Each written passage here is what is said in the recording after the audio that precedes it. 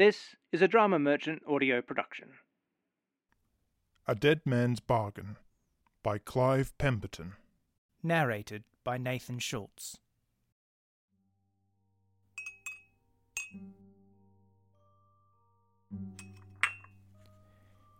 If you ever met me, you would ask yourself why I, young in years, should have the face of a worn old man and hair whiter than time could ever bleach it.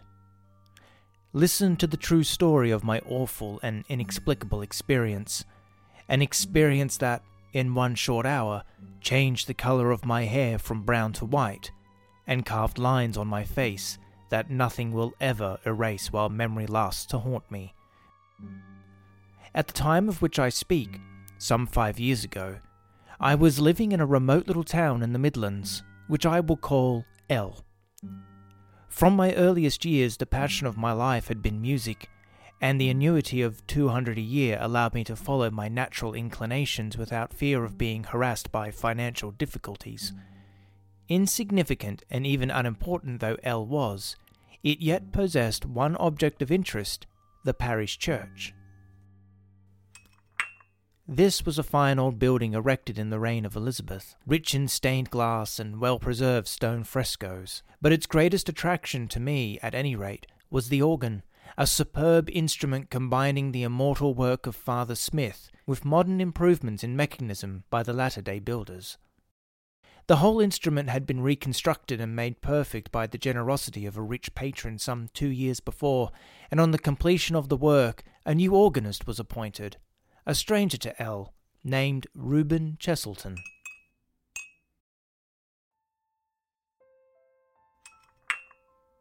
I suppose it was our equal enthusiasm in the one pursuit that drew us together, for in a very short time Reuben Cheselton and I were firm and inseparable companions.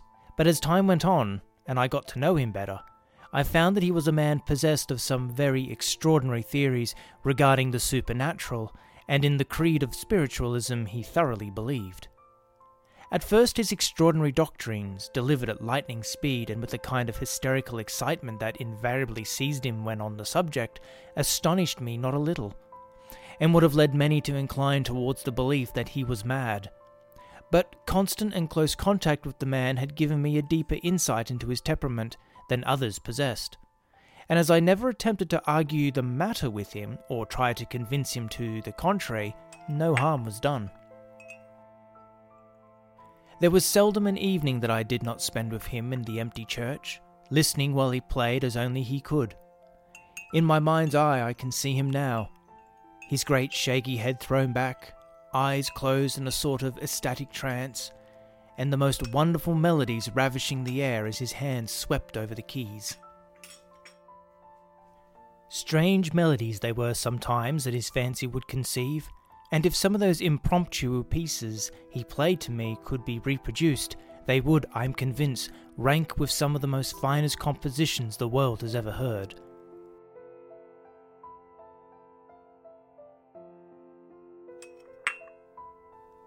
It was about a year after the beginning of our somewhat curious intimacy that I first noticed the beginning of a strange change in my friend. He had reportedly told me that he had confided in me as in no other living person, for indeed I was his only companion, and he seemed to possess no other friends or acquaintances. He was always a man of moods, now grave, now happy, and subject to curious lapses of sullenness when he appeared to be thinking deeply over something known only to himself. It was summertime, and after the usual practice in the church one evening, he returned with me to my room. Once or twice I was on the point of asking him what was amiss, for he seemed to be labouring under some excitement that he found difficult to suppress. For a long time after we had finished the meal, he sat silent, his eyes fixed vacantly on the wall, and his lips moving rapidly as though he were repeating some set formula to himself over and over again. Suddenly he turned to me, his voice wonderfully quiet and well under control. "Harold," he said, "I'm going away for a while." "Going away?" I repeated. "Where to, and what for?" "I am going away from here," he went on, not appearing to notice my questions, "because I cannot do what I have to do here." "What have you to do which cannot be done here?" I asked curiously. He was silent for a moment, Then he seemed to rouse himself, and his voice sounded clear and distinct. "As you know," he said, fixing his eyes, the most wonderful eyes ever set in a man's head, on mine, "I have confided things to you that nobody save myself knows. Have you noticed that I have been away every Wednesday night for the past 6 weeks?" "Why, yes," I replied quickly, "but I did not like to—" "Quite so," he said, lifting his thin white hand. "But I want you to know why I have been away, and what took me away. I have been attending seances, spiritualistic seances." I was silent as I heard this, and he went on again quickly after a short pause. "Harold, why can you not think as I do?" he cried, a note of pettish irritation in his voice. "I tell you that great marvels can be unfolded by those who return for a fleeting space from the other side. Something will be revealed to me tomorrow night, and then... My thoughts had been wandering a little when he commenced speaking, but as he said this, my attention was arrested in an instant. "How can anything be revealed to you tomorrow night?" I said, looking closely at him. "You don't mean that you... I broke off as he leaned swiftly towards me. "This I do tell you," he said in a kind of awed whisper. "Tomorrow night, myself and one medium will await that which I have been told will be given to me. Such a melody as the world has never yet heard the equal of will be given to me, note by note by note." "By whom?" I said sharply, as he suddenly checked himself. He sat silent and thoughtful for a moment. "That I cannot tell you," he replied at last. "But this I do promise you, Harold. You shall be the first to hear the wonderful melody, be it what it is." He dropped his voice to a thrilling whisper. "What if it should be so stupendously unearthly as to be unfit for mortal ears?" The suddenly conceived idea seemed to move him to ungovernable excitement. I rose and paced the floor with eager, nervous strides. For my part, I sat silent and thoughtful. The idea was preposterous, even fraught with a vague suggestion of evil that struck with a warning note within my prosaic being. "Cheselton," I said suddenly, looking up at him, "I'm going to ask you to do, or rather not to do something." He paused and looked at me with diluted eyes. "Well?" he said quickly. "I want you not to do what you have just told me you were going to do." He made a quick movement with his hands. "Why do you ask me such impossible things?" he said. "Because I instinctively feel that some evil will come of it," I rejoined boldly. "If we were meant to... "Enough," he interposed. "What I have told you, I shall do. Remember, I promise you that you shall be the first to hear it. Nothing shall prevent you hearing it first. Think of me tomorrow night."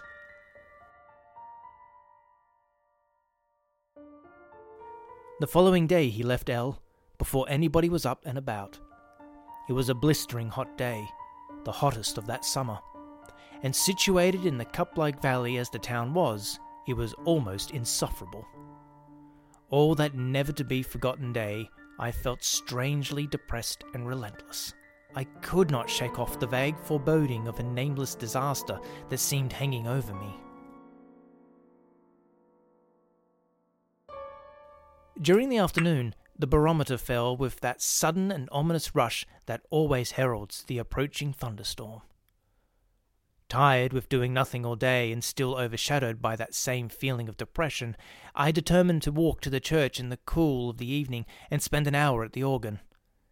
The air was still humid and oppressive when I started, although the great heat had gone with the hazing of the sun by a bank of black, uprising clouds. I noticed them as I waited outside the verger's cottage while he fetched the keys. "It looks as if a storm was brewing, Trench," I said, pointing to the sullen bank of clouds. "Aye," he replied, shading his eyes with his hand. "It do that, to be sure, and it'll be on us before we expect it, I reckon. I wouldn't be too long if I were you, sir. It will be rain when it does come down." I agreed with him, and having taken the keys, went to the church. Having let myself in, I locked the door behind me and mounted the gallery steps to the organ loft. The church, even in the bright daylight, was always dim and somewhat gloomy owing to every window being composed of richly coloured stained glass. Now, with the gathering murky gloom without, the interior was almost completely dark. Only the white stone pillars and the alabaster statues gleaming white and indistinct at the far end below. I should explain here that when the instrument had been renovated and enlarged, a water-driven engine had been installed, thereby rendering the services of a bellowsman unnecessary. Afterwards, I would have given the world if another had been with me, but I am anticipating.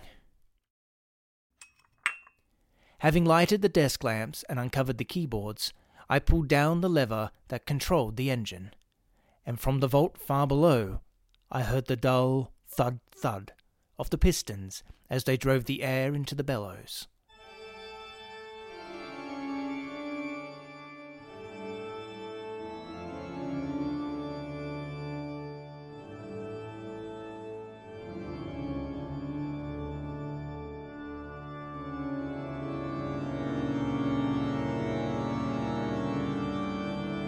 In a few moments I was lost in a world of melody.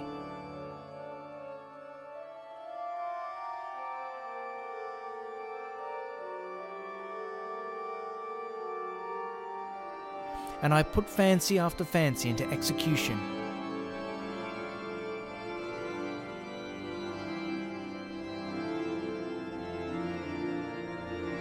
The minutes slipped into long after the hour I had intended to stop.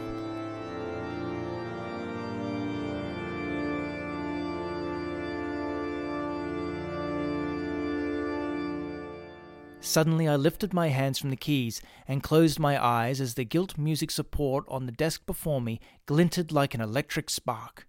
It was the gleaming flash of lightning that had stealthily darted from the window on my left and had been reflected in the brass rest. With my hands grasping the stops, I listened intently. The rain was pattering down on the roof above with harsh force. And yes, faint but unmistakable was the distant mutter and roll of thunder.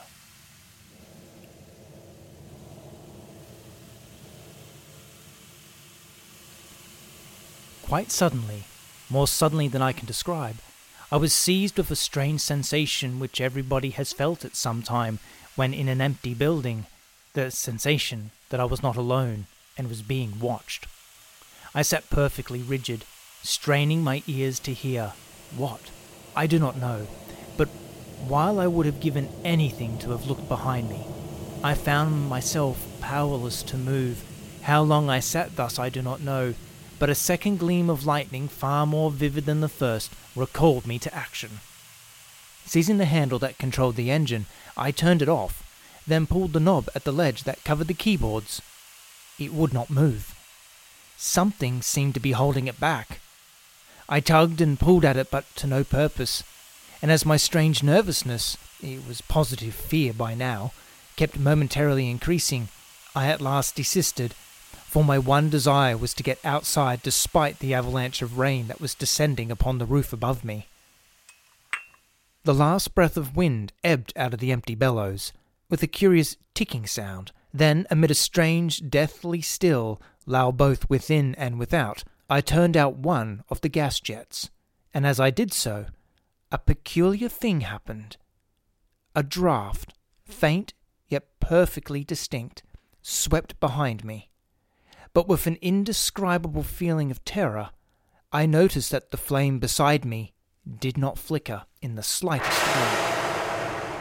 A kind of frantic desire seized me to tear madly down the steps and out into the raging storm, for fragments of Reuben Cheselton's strange conversation recurred to me, and I try as I would, could not shut them out. With a sudden effort, I turned out the remaining gas jet, and in the black darkness groped my way to the door. I had just reached it when I again distinctively felt a slight stirring in the air, just what a draught would be, if caused by somebody passing. Down the steps I crept, one by one, the lightning blazing at the windows with blinding brilliancy and alarming rapidity. To get to the door, I had to walk the whole length and aisle, and then, with my heart wildly beating, I sped it up, twisting my head round mechanically at every yard. I was about 2/3 up, perhaps, when suddenly stopped. What was that? I strained my ears, my heartbeats humming in my head. It came again, sending a thrill of horror through me, for clearly enough I had heard the sudden throb of the engine far below, and then the sound of the bellows filling. Like the crash of brazen cymbals in my ears, it was borne in upon me that I was not alone. Somebody had started the engine. Somebody was in the building with me. Summoning all my presence of mind, I called out, "Who is there?" The echo of my voice was drowned in an appealing crash of thunder, but it died away. I fancied that a wild laugh came from the gallery. And then, how can I describe what followed? I cannot, for my brain reels at the recollection of it. The storm seemed to suddenly subside. The rain ceased to clatter on the roof, and in an unbroken silence, the organ began to sound. If I could command the language and descriptive power of the greatest mind that ever lived, I could not convey the faintest conception of the weird music that flooded the empty building and poured into my shivering ears, but instinctively I knew that it was a dead march, unearthly and of such sombre grandeur as no living brain of man ever conceived. It seemed to tell of phases that are faintly imagined and seen. Shadow-like in a dream, and awestruck and bewildered, I crouched down on the cold stone floor, covered my ears, for which I knew such a melody was never meant for human ears to hear. How long it lasted, I cannot say, but it gradually died away as gently and imperceptibly as a summer breeze, and as it did so, the clock in the tower slowly struck 9. Then action came to me, and springing to my feet, I flew to the door and fumbled with the key. The rain was falling heavily without as I tore open the door, and I felt that strange, soft wind I had felt twice before pass me from behind. It passed me into the night, and was gone.